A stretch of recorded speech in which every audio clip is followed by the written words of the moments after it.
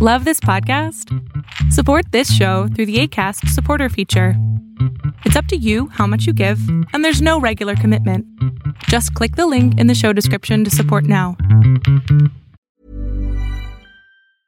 Hey, it's Paige DeSorbo from Giggly Squad. High quality fashion without the price tag. Say hello to Quince. I'm snagging high-end essentials like cozy cashmere sweaters, sleek leather jackets, fine jewelry, and so much more. With Quince being 50 to 80% less than similar brands. And they partner with factories that prioritize safe, ethical, and responsible manufacturing. I love that. Luxury quality within reach. Go to quince.com/style to get free shipping and 365-day returns on your next order. Quince.com/style. Quality sleep is essential. That's why the Sleep Number Smart Bed is designed for your ever-evolving sleep needs. Need a bed that's firmer or softer on either side? Helps you sleep at a comfortable temperature? Sleep Number Smart Beds let you individualize your comfort, so you sleep better together. J.D. Power ranks Sleep Number number 1 in customer satisfaction with mattresses purchased in-store. And now, save 50% on the Sleep Number Limited Edition Smart Bed for a limited time. For J.D. Power 2023 award information, visit jdpower.com/awards. Only at a Sleep Number store or sleepnumber.com.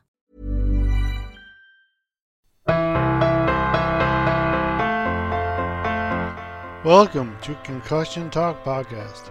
I'm Nick Mercer. This is episode 56. Concussion Talk Podcast is presented by HeadCheck Health. HeadCheck Health bridges the gaps in concussion care through simple, powerful technology. Join organizations like the Canadian Football League, Track Factory Racing, the Canadian Junior Hockey League, Eastern Washington University, and Volleyball Canada, who rely on HeadCheck Health to improve communication and optimize care. Visit headcheckhealth.com for more. For episode 56, I'm talking to Charlie Skinner and about attitude, brain injury, attitude after brain injury, post-concussion syndrome, dysautonomia, and a host of other issues, and access rehab and brain injury awareness. But first, I will ask Charlie to explain what happened to her injury. How that happened. Hi, thanks for having me, Nick. So I actually sustained my brain injury in September 2018, so it's about a year and a half ago now. I'm a very active person, but I actually got my injury in the bathroom. I fell in the bathroom and I hit my head on the edge of a glass shower screen quite strongly. So essentially quite a bad fall. I was at home, but basically straight away I knew that something was wrong. I was in a lot of pain. I noticed that as soon as I opened my eyes after the fall, I'd lost my vision and I wasn't able to really stand up or move around. I was experiencing really severe dizziness and thought that I was going to pass out. So basically, I was taken to hospital with fears of a brain bleed, mainly in relation to the fact that I'd lost my vision. So I could still see, but I had really, really severe visual deficiencies in terms of being able to see clearly, double vision, all that kind of thing. So that was the main concern initially at the hospital, to check for brain bleed that may have affected my visual functionality and structural issues in my brain. But I actually got taken quickly to have a CT and an MRI scan and was quite quickly discharged after those because there wasn't any evidence of any structural damage to my brain on that scale. So one thing I think that's important to note with concussions is that there is some evidence of structural damage, but it doesn't show on MRI scans or CT scans, which are much sort of higher level for identifying things like brain bleeds. Yeah. I mentioned concussion, and the reason why is because I was diagnosed with a concussion at the hospital and essentially discharged and told to rest until my symptoms passed. Go home, rest, make sure that you don't do too much, don't kind of interact cognitively with too much, kind of stay in a dark room, all that kind of thing, which is we now know, or I now know as well, is quite old-fashioned advice for concussion recovery. So I unfortunately, it became evident after a number of weeks that I fit into a category of prolonged concussion symptoms, which was diagnosed after about a month and a half as post-concussion syndrome. This is something that I had absolutely no idea that existed. I have in my past, as have many people, I think, who have concussions. In fact, nearly anyone you talk to has probably experienced some level of concussion in their life. So I had experienced probably 10s to 20s of concussions over the previous years in sport, whether that was kind of skiing or sailing. I've been hit in the head by a boom before and been knocked out. And all of these things had happened over the years, but none of them had ever resulted in anything more than a couple of days of sickness or exhaustion, for example. And so this was a whole new world for me. I'd been kind of quickly dismissed out of hospital, told I had a concussion, which I perceived to be quite a minor thing. But little did I know until it happened to me that it actually is it actually is classed as a brain injury.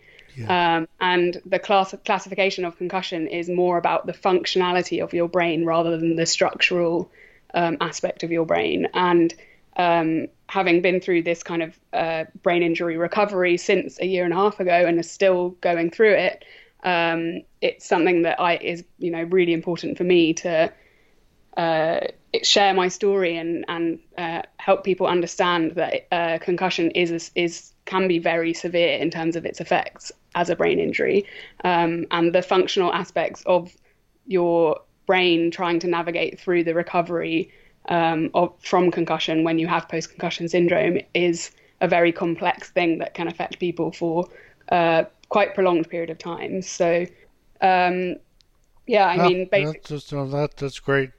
Sorry, you want to add something else? No, I was just going to say that I have a lot to say about the different kinds of effects that concussion has had on me and others, and we can go into that in a bit more detail in a minute. Well, it's just great. Yours, as you just alluded to, you're an adventurer, kind of a skier, a sailor, and any other sports that you played steadily, frequently, or just sailing and skiing, or obviously you take up a lot of time, but was there any other sports you were involved with, or? Yeah, so as a kid, I was heavily involved in sports at school, contact sports and team sports. I did also a lot of individual stuff, so anything from swimming to hockey, but those kinds of team sports that you play at school. And then as an adult, I'd say skiing and sailing are my two biggest sports, sailing in the summer, skiing in the winter, both of which are pretty high impact, quite high demand. And I do them. I've done a range of different types of sailing and types of skiing, but from, inbound stuff to all sorts of kind of fun adventures like climbing mountains, skiing down. And I had actually previously experienced a concussion, maybe just a year before my recent one that caused me this post-concussion syndrome while I was skiing in a really bad fall. But it didn't have anywhere near the same kind of effects immediately as this one had. Right. Okay, well, that kind of leads us into. I was going to ask you about it was just that you were these skiing and sailing and any other sports you play used to do frequently, but now there's more challenges to you. There are different challenges you find you have to manage, and symptoms of post-concussion syndrome and dysautonomia. Would you like to talk about your dysautonomia, your post-concussion syndrome, and what's it, Ehlers-Danlos syndrome? Yeah. And how exactly? Well, okay, first of all, what is Ehlers-Danlos syndrome, and what can Bill expect? What did you find happened to you with post-concussion and dysautonomia and all these? How did you meet the challenges that you faced? What kind of challenges did you face? So I think if I start with some of you were asking about some symptoms. So in terms of, I'll start with some of the symptoms and where it sort of led me to then get the access to medical support and professionals that then diagnosed me with the two conditions that I now have, or I have had but wasn't aware that I had initially. And so in terms of symptoms and the challenges that you face, I think there's a whole host of symptoms that you face after concussion. And when you have post-concussion syndrome, they go from, I mentioned, vision loss, to balance issues, to feeling dizzy all the time, to having really severe nausea as a result of the combination of these different factors playing into one another. Fatigue is a really, really severe issue that a lot of people face as a challenge with concussion. And that is a kind of a fatigue that is much more severe than it ever is with someone who's healthy. I mean, I have experienced fatigue in the past from overdoing lots of activities, but ever since my brain injury, fatigue is a whole new thing that completely floors you to the point that you're basically dysfunctional. So in terms of how those kinds of things, I mean, that's a short list of many, I think. In terms of the way these symptoms affected me and the challenges I faced, initially my ability to basically function completely deteriorated. So I was unable to communicate or converse with people for more than about 10 minutes at the time. And that's partly because cognition was a really difficult thing for me to be able to. I didn't have any cognition essentially. So I wasn't really able to remember and recall information, and my attention was in really severe deficit. It's hard to really carry on a conversation. Exactly. I mean, your body is just trying to function, let alone trying to do the additional things like the pleasure that humans have of communicating with one another. That is seen as an extra thing that's not really needed when your brain is that turmoil, I guess. Exactly. And so I didn't really have energy to even shower. I wasn't able to prepare food for myself, let alone even think about doing anything else in my days. So I was really, really barred down to very basic function for a long period of time. Right. I mentioned balance as well, and that was quite a bad issue for me because I had quite severe vestibular dysfunction. So the vestibular system is the balance system for anyone listening to this who might not know what I'm referring to. I know there are lots of acronyms and names for things that you become very familiar with when you have something, but for other people, they might not know. So I had really bad balance issues and wasn't really able to walk in a straight line, which was funny at times, but also quite, not really ideal for doing anything. And quite a risk for falling and things like that, which was the last thing I would want to do, having already sustained a head injury. Preach to the choir. Think about the way that in terms of the challenges, if you think about a sort of so-called healthy brain with full functionality, it works with default, whereas a post-concussive brain like mine that was injured went right back to basic sort of survival mode, which I think I was stuck in for a long period of time. I basically, as a result of that, lost my ability to be active. And as we said, that's quite a big part of my life prior to my injury. These kinds of symptoms that you're experiencing render you unable to sort of do much movement. And that links into a couple of the conditions that I discovered that I now have as well. I really wasn't able to do a lot. But what I did in terms of facing those challenges was I got to a point after a couple of months after my injury when the advice from the doctors hadn't really worked. The kind of advice to rest until dark room. Get better. It didn't work. So I thought, okay, there's got to be something else that I can do. There have to be other people in the world suffering from these issues who might be able to share and help me face the challenges. So I started to research, which was quite difficult because my cognitive function was so low. So, looking at a computer was extremely difficult. So I would kind of do it in 5-minute chunks. And initially that would mean, let's say 20 minutes per day of reading was all I could do. And I slowly built that up. But I started to research the kind of symptoms that I was experiencing. And I saw a lot of familiarity with some of the issues that I felt that I had in terms of being active and getting up and about. And so the first thing I did was go to the doctor and really fight for some referrals to specialists. I got access to various different specialists over the next sort of 6 months post injury. The first two were vestibular specialists and a neuropsychiatry specialist. Oh, so good. They were able to help me with my balance issues kind of from the outset, which was great. That kind of helped to manage one of my quite severe symptoms that would then allow me to see with a clearer picture what other symptoms I was dealing with, because there is a point at which you're dealing with so many symptoms that you can't differentiate between any of them, and finding the root cause of any of them is extremely difficult as a result of that. So in some ways, having access to sort of multidisciplinary professionals really helps, because you can, as well as siloing different issues, for example, balance, and then dealing with those, you can also see how they interrelate to one another. And so that was my biggest goal while I was, fully signed off work, trying to recover, was getting access to medical professionals who could help me with these things.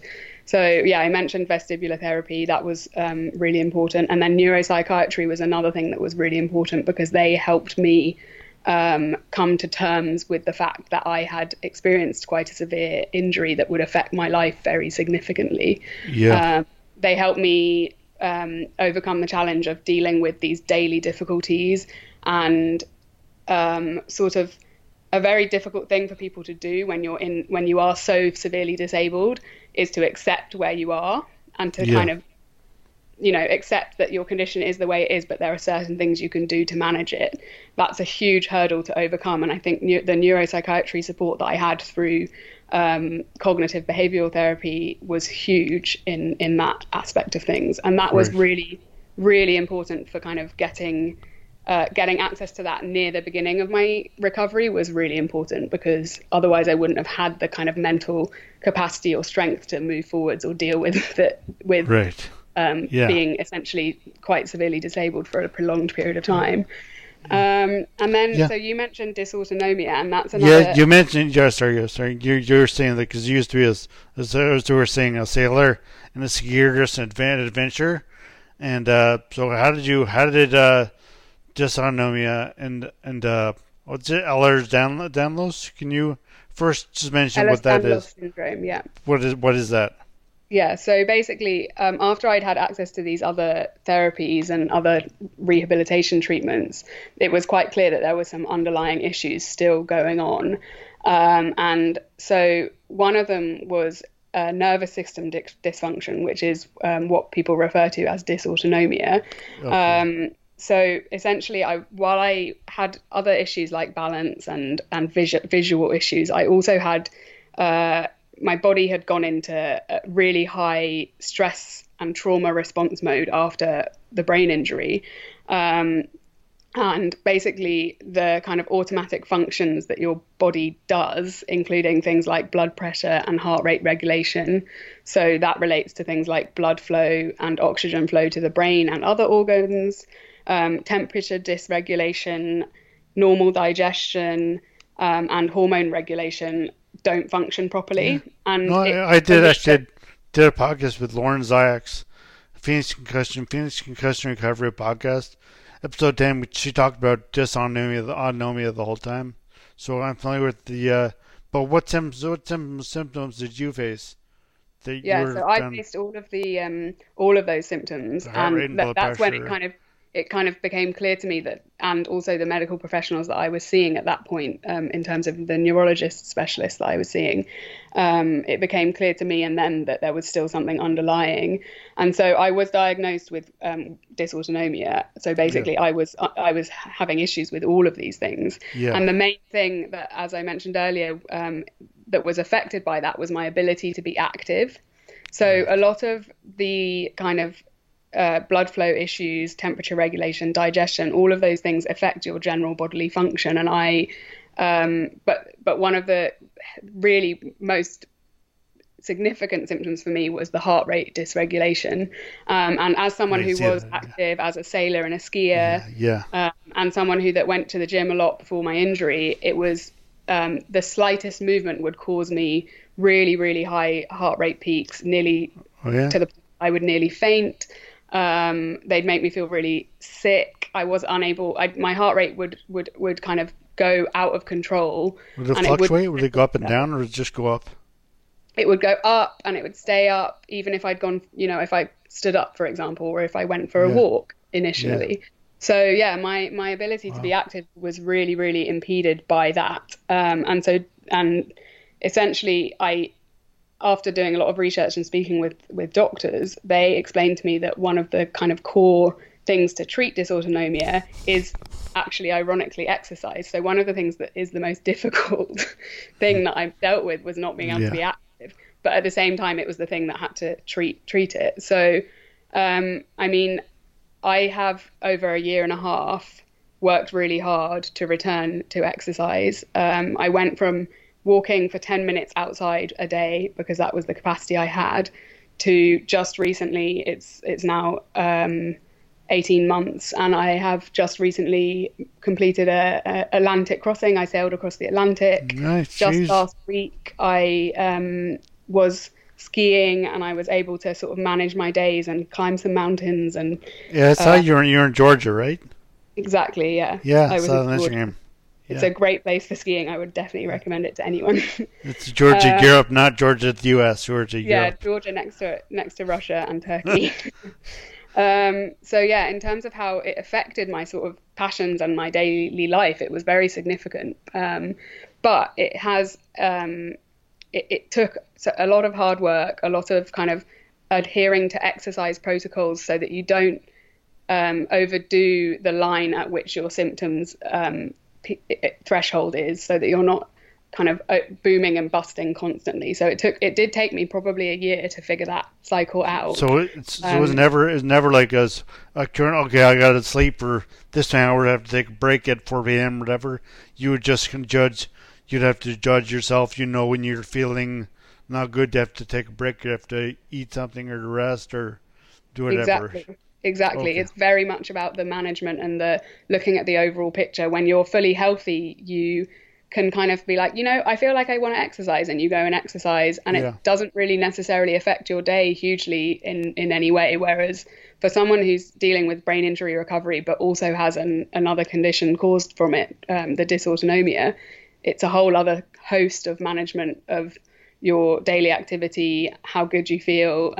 It's forgoing different types of activities, and maybe also actually just forgoing that sometimes on the bad days, fully forgoing the treatment and the rehab that you have to do because you need to fully rest. Yeah. And so then you mentioned the EDS, or Ehlers-Danlos syndrome. Yes. And this is another thing that relates into my recovery. So over the time that I was having various different types of tests done for my autonomic nervous system function, the doctor that I was seeing also identified that I had some symptoms that are related to this underlying disease, which is actually a genetic disease. But it is actually more frequently being linked to people who have post-concussion syndrome and also dysautonomia. And the reason for that is because EDS is a disease of the connective tissue. And so basically it affects blood vessels, bone and skin. And people who have EDS are more likely to experience high levels of pain, but they're also more likely to experience nervous system dysfunction because of the various effects that the disease has on your body and the overall function of your body. So it was a very interesting thing for me to be diagnosed with these conditions, because although they're long-term conditions, they provided a huge amount of clarity and validity to the reason that I was experiencing different symptoms. They helped explain that essentially my injury combined with some underlying issues and the fact that my body had been so deconditioned from such heavy stress and trauma response to everyday input kind of created this perfect storm that it had to overcome and that I had to figure out how to deal with. Exactly. This is Paige, the co-host of Giggly Squad, and I want to tell you about a company that I've been loving, Olive & June. Olive & June gives you everything that you need for a salon-quality manicure in one box. And if you break it down, it really comes out to $2 a manicure, which is absolutely insane. It's also so easy to get salon-worthy nails at home with Olive & June. The difference between how your nails used to look when you did them yourself and now with the Mani system is a complete game changer. The best thing about Olive & June, too, is it's a quick dry. Dries in about 1 minute, lasts for 5 days, and full coverage in up to 1 to 2 coats. Visit oliveandjune.com/perfectmani20 for 20% off your first system. That's oliveandjune.com/perfectmani20 for 20% off your first system. Life is full of what-ifs. Some awesome, like what if AI could fold your laundry? And some, well, less awesome, like what if you have unexpected medical costs? United Healthcare can help get you covered with Health Protector Guard fixed indemnity insurance plans. They supplement your primary plan to help you manage out-of-pocket costs. No deductibles, no enrollment periods, and especially no more what-ifs. Visit uh1.com to find the Health Protector Guard plan for you. Hey, it's Ryan Reynolds, and I'm here with Keith, co-star of my upcoming film, If, only in theaters May 17th. Do you want to tell people the big news? All right, I'll do it. Sign up now and you'll get unlimited for $15 a month and 6 months of Paramount Plus Essential Plan on us. MintMobile.com/switch. Upfront payment of $45 equivalent to $15 per month. Unlimited over 40 gigabytes per month. Face lower speeds. Videos at 480p. Active Mint customers by 531.24 get 6 months of Paramount Plus Essential Plan. Auto renews after 6 months. Offer ends May 31st, 2024. Separate Paramount Plus registration required. Terms and conditions apply if rated PG. Since 2013, Bombas has donated over 100 million socks, underwear, and T-shirts to those facing homelessness.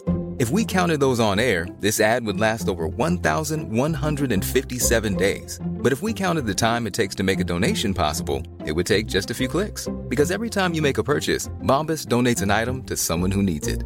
Go to bombas.com/ACAST and use code ACAST for 20% off your first purchase. That's bombas.com/ACAST, code ACAST.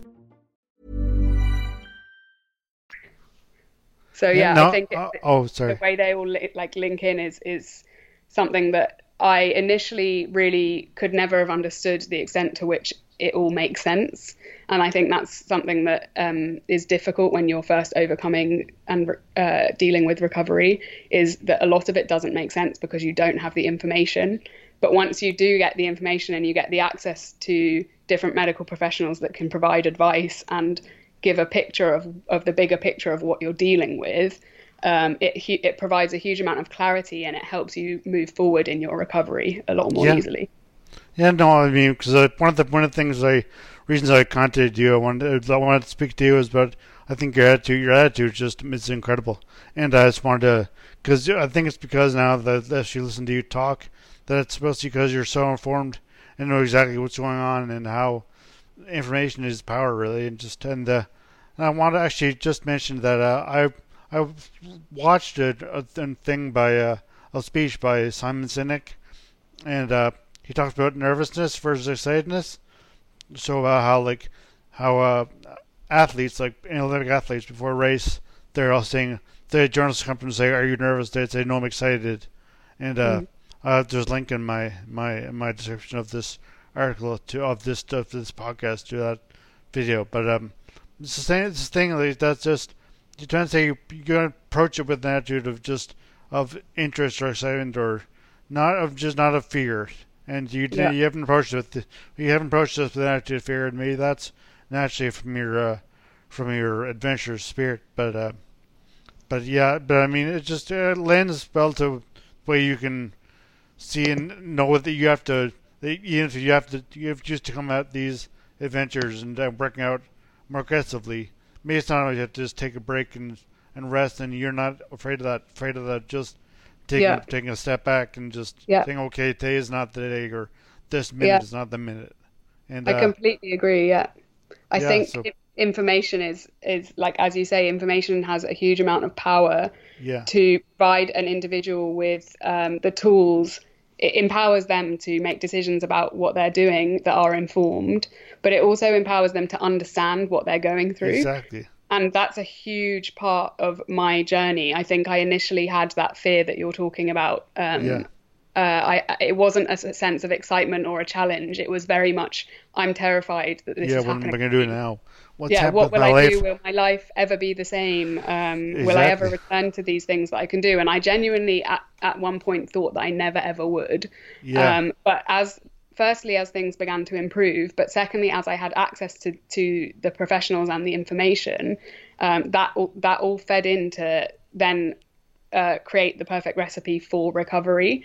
And then I think a huge aspect of that, which is something I haven't talked about yet, is the community around brain injury recovery and the community around invisible illness and invisible disability that help create that kind of safe environment to allow you to sort of gain from your recovery and to approach your recovery in not necessarily a positive way, because I think the constant messaging that you have to think positive is not necessarily realistic. Exactly. But to approach it in a hopeful way and in a way that you're, you accept the days that things aren't going well and you take that step back, but you know that if you do that, that will empower you and allow you to do things in the future that you probably wouldn't have been able to do if you didn't have that kind of approach, but also the access to the information. Yeah, because actually, I wanted to ask you about the. You were saying it helps you understand information, helps you understand what you're going through, and you want to help people who maybe don't have the ability, who brain injury affected them in ways that they are not, or early on they can't take, their cognitive abilities are not there to understand to really see, they understand what their situation, but that you want to get out, reach out, you put a lot of effort now into reaching out to people who are suffer from invisible illnesses or brain injury or any condition in the community involved. So can you talk about how you are reaching, or what you have to do, what you think is important for people reaching out to do this, to deal with invisible injuries and invisible injuries, illnesses, and conditions, really? Yeah, absolutely. I mean, I think it's a huge part of what I'm trying to do now is using the community that I found that initially helped me, because I was initially kind of in the dark about what was going on, and until I had access to a community of other individuals who were actually going through the thing you're going through, it was very difficult to come to terms with it and to also feel as though you weren't alone or isolated. Which is a huge aspect of recovering from a brain injury, because you are so incapacitated. So not only are you incapacitated, but you also think that no one else is dealing with what you're dealing with. Partly because the medical professionals don't necessarily share that with you. And so I benefited hugely from a community online initially, because I didn't have the capacity to do anything in person. So through Instagram, for example, and people who blogged about their recovery, I started to discover different people who had already gone through or were at later stages of their recovery. And so the first thing that community helped me do was access information that helped me do research and go to my doctors with to ask them questions and all these kinds of things. Or, for example, even recommendations of specific doctors were the kinds of things that I could access from this community.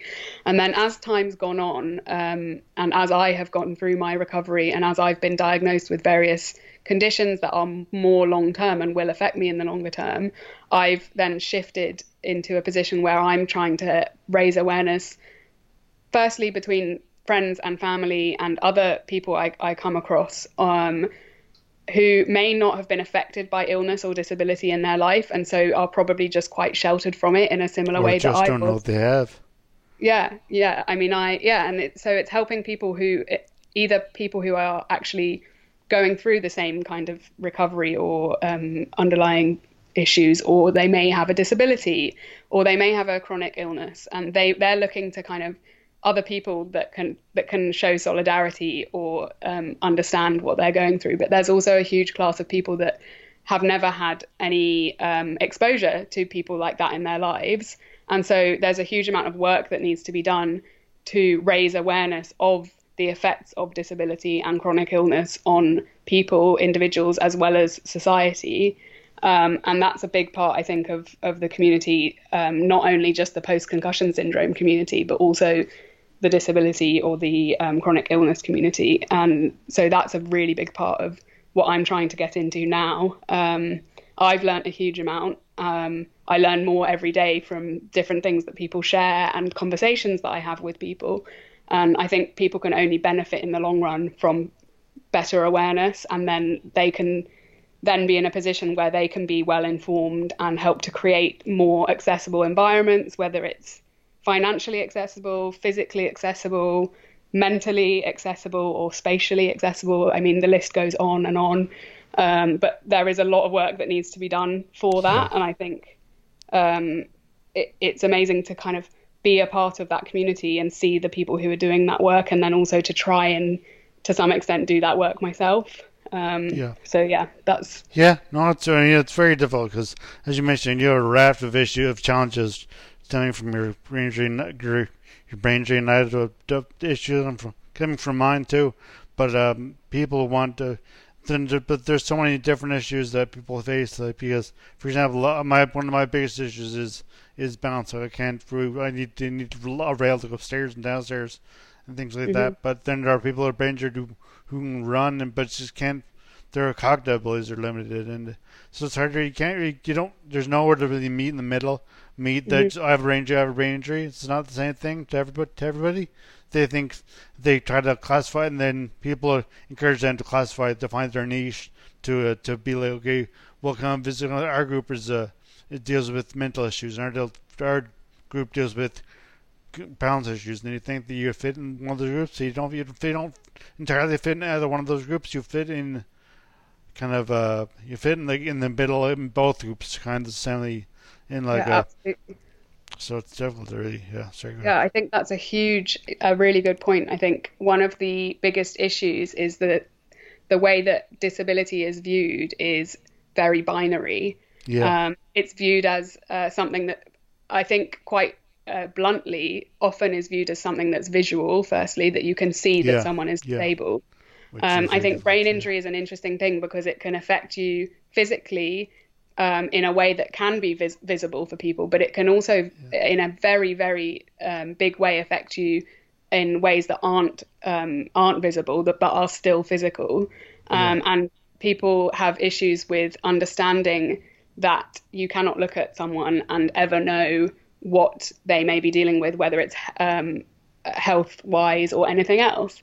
And I think on the kind of disability or chronic illness or invisible injury spectrum, that can be very difficult for people to deal with. It's something that often causes dismissal. I think people experience dismissal in the workplace in terms of the severity of the issues or the symptoms that they're dealing with. I think in the medical sense that medical professionals can be quite dismissive sometimes if they're not aware of the invisible nature of your illness or your injury.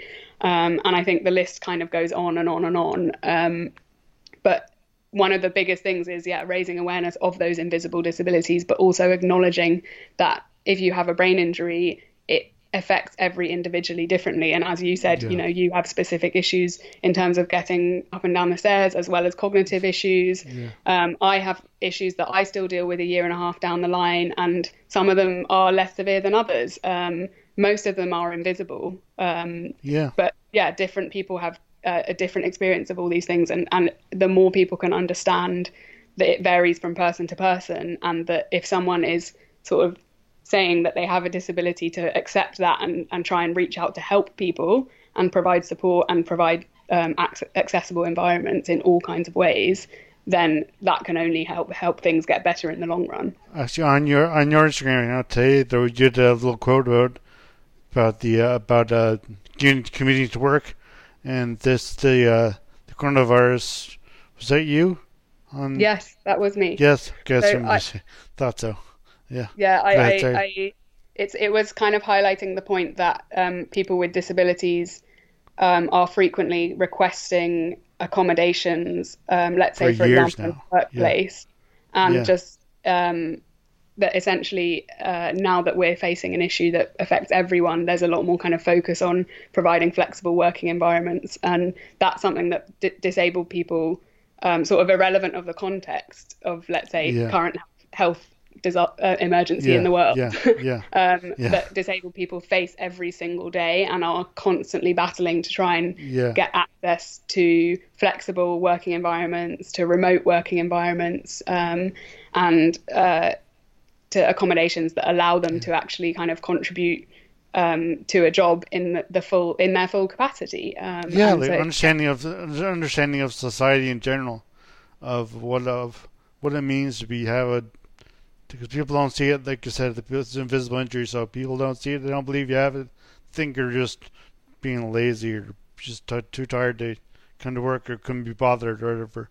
But if you have an actual invisible injury, like brain injury, and you're mentally or physically unable to get to work or just interact with society as normal as everyone else would, then it's not looked upon as well as it should be, really.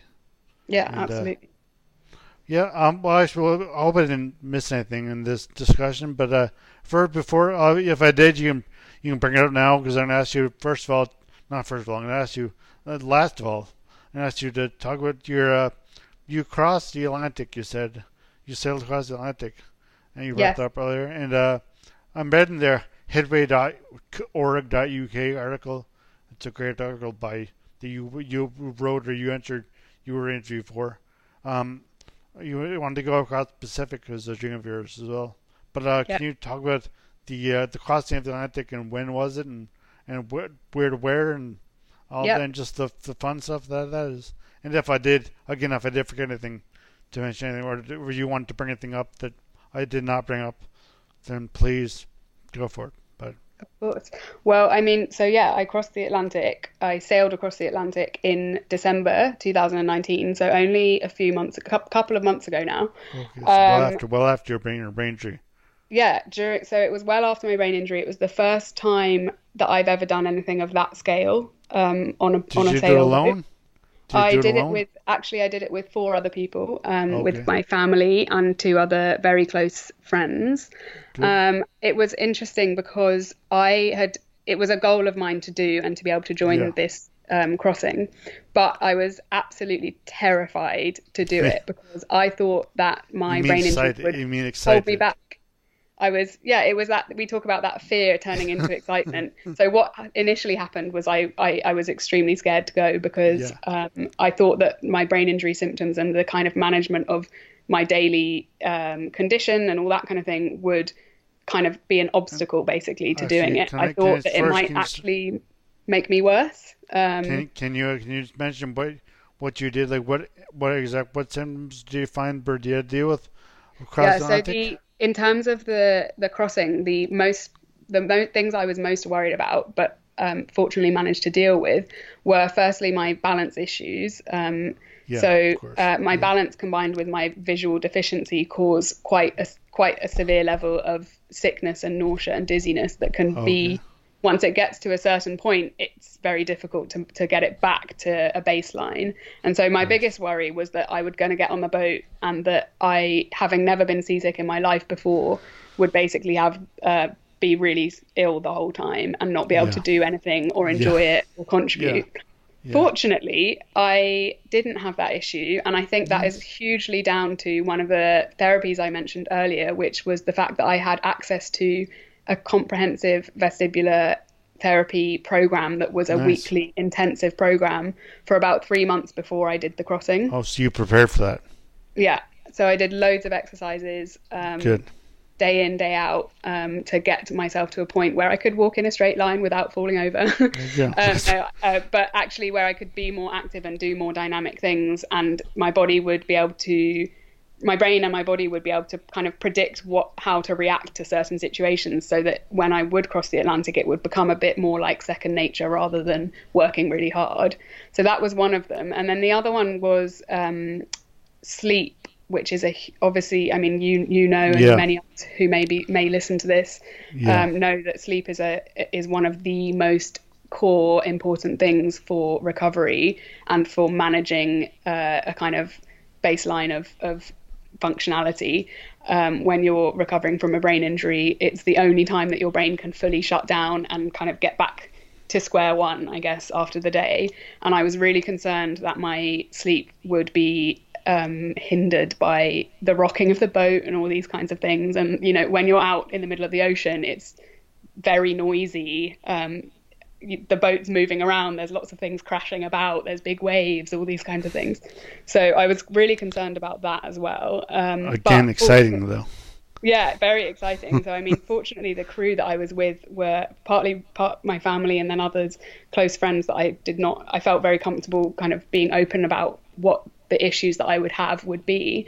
And they were really, I think that like it comes down to that communication, that if you communicate with people what your difficulties are, they'll do everything they can to help. And so we made sure that there was kind of, once we got into the routine, we got into it, but we put a routine together that worked for everyone, including me, to allow me to sleep and to allow me to take rests when I needed to, and to allow me to, you know, make sure that I'm taking my medicine at the right time and all these kinds of things. So there are a few, you know, I'm talking about kind of practical measures that I had to put in place to make sure that the crossing went well. But overall, as you say, it was a huge adventure. It was one of the most epic things I've ever done. I really want to do it again. I'd love to sail the Pacific. I have all these plans for the future to do it on my own boat.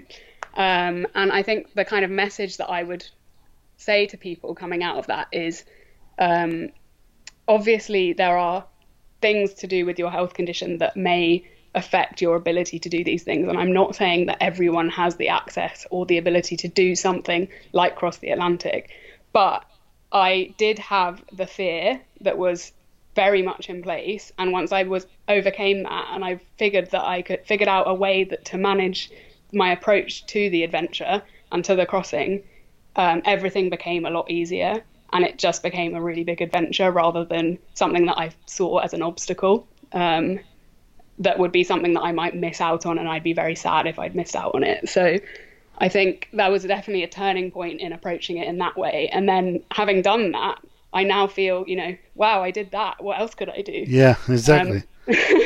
And I think that's the case for anyone when you do something fun and exciting that's, a big challenge. It creates that little fire where you're kind of like, oh, that was fun. What's next? Yeah, If I can do that, then what's summoning me to do this? Exactly. Yeah. So I think, if anyone who has post-concussion syndrome, there are days when you feel that you can't do and you never will do things again. But it's been, a year and a half, which in the grand scheme of things isn't much, but as time goes and when you're experiencing it feels like forever. But the more you work on things and the more access you get to rehab and the more you work with people around you, whether it's close people who can help you and support you, or whether it's people in general in the kind of, at work or in your sphere of contacts, that you work with people to kind of communicate and get the access to the support and the medical care that you need, then you will only hopefully improve, and you will learn to live with the kinds of underlying conditions that you may have to deal with for the rest of your life, but you're able to learn how to deal with them, and everything becomes a lot easier. And then you create that space for doing more exciting things without worrying what your health might do to affect it. That is an excellent message. Thank you so much, Taz. I think everyone can really take from that message. That was great. So, is there anything how let's start this way, because you said I think hopefully you said everything you went out to say. But how can people reach you or find you? I know on Instagram, but is there another way people can reach you? Or where can they? I'm slowly but surely doing more to get different ways to access people and get people to contact me. I think the best way to reach me is definitely at the moment Instagram, and my Instagram is @Charlie Ski, and you can see from my name how I spell Charlie. And basically CHRLY. No E on the end of Charlie. I did at one point have an E on the end, but not anymore. No. Probably in like some you're Charlotte. You're Charlotte, right? Yeah. But so that's a good way to reach me. I also have Facebook, and since various different communications that I've had with different people, whether it's the Headway article or other talks that I'm doing, Facebook is a good way to reach me as well, and I have the same name on Facebook. But yeah, I think that's the best way, and I welcome anyone that reaches out. I have been that person that reaches out to people, and I still do reach out to people, so I think that we can all benefit each other from that contact and creating the community. or making it bigger. Well, thank you. That was great, and I hope you actually stick around. I'm going to start recording soon, but I hope you stick around because once I do it, at least just to talk to you for a few seconds. But I'm going to start recording now, and thank you again for being part of this podcast. Thank you very much. Thank you all for listening. Please visit my website at concussiontalk.com, and please follow me on Instagram, Twitter, Facebook at Concussion Talk, and on Patreon, patreon.com/concussiontalk. I hope you listen again soon. As always, music at the beginning of this podcast is by Ben Sound, www.bensound.com.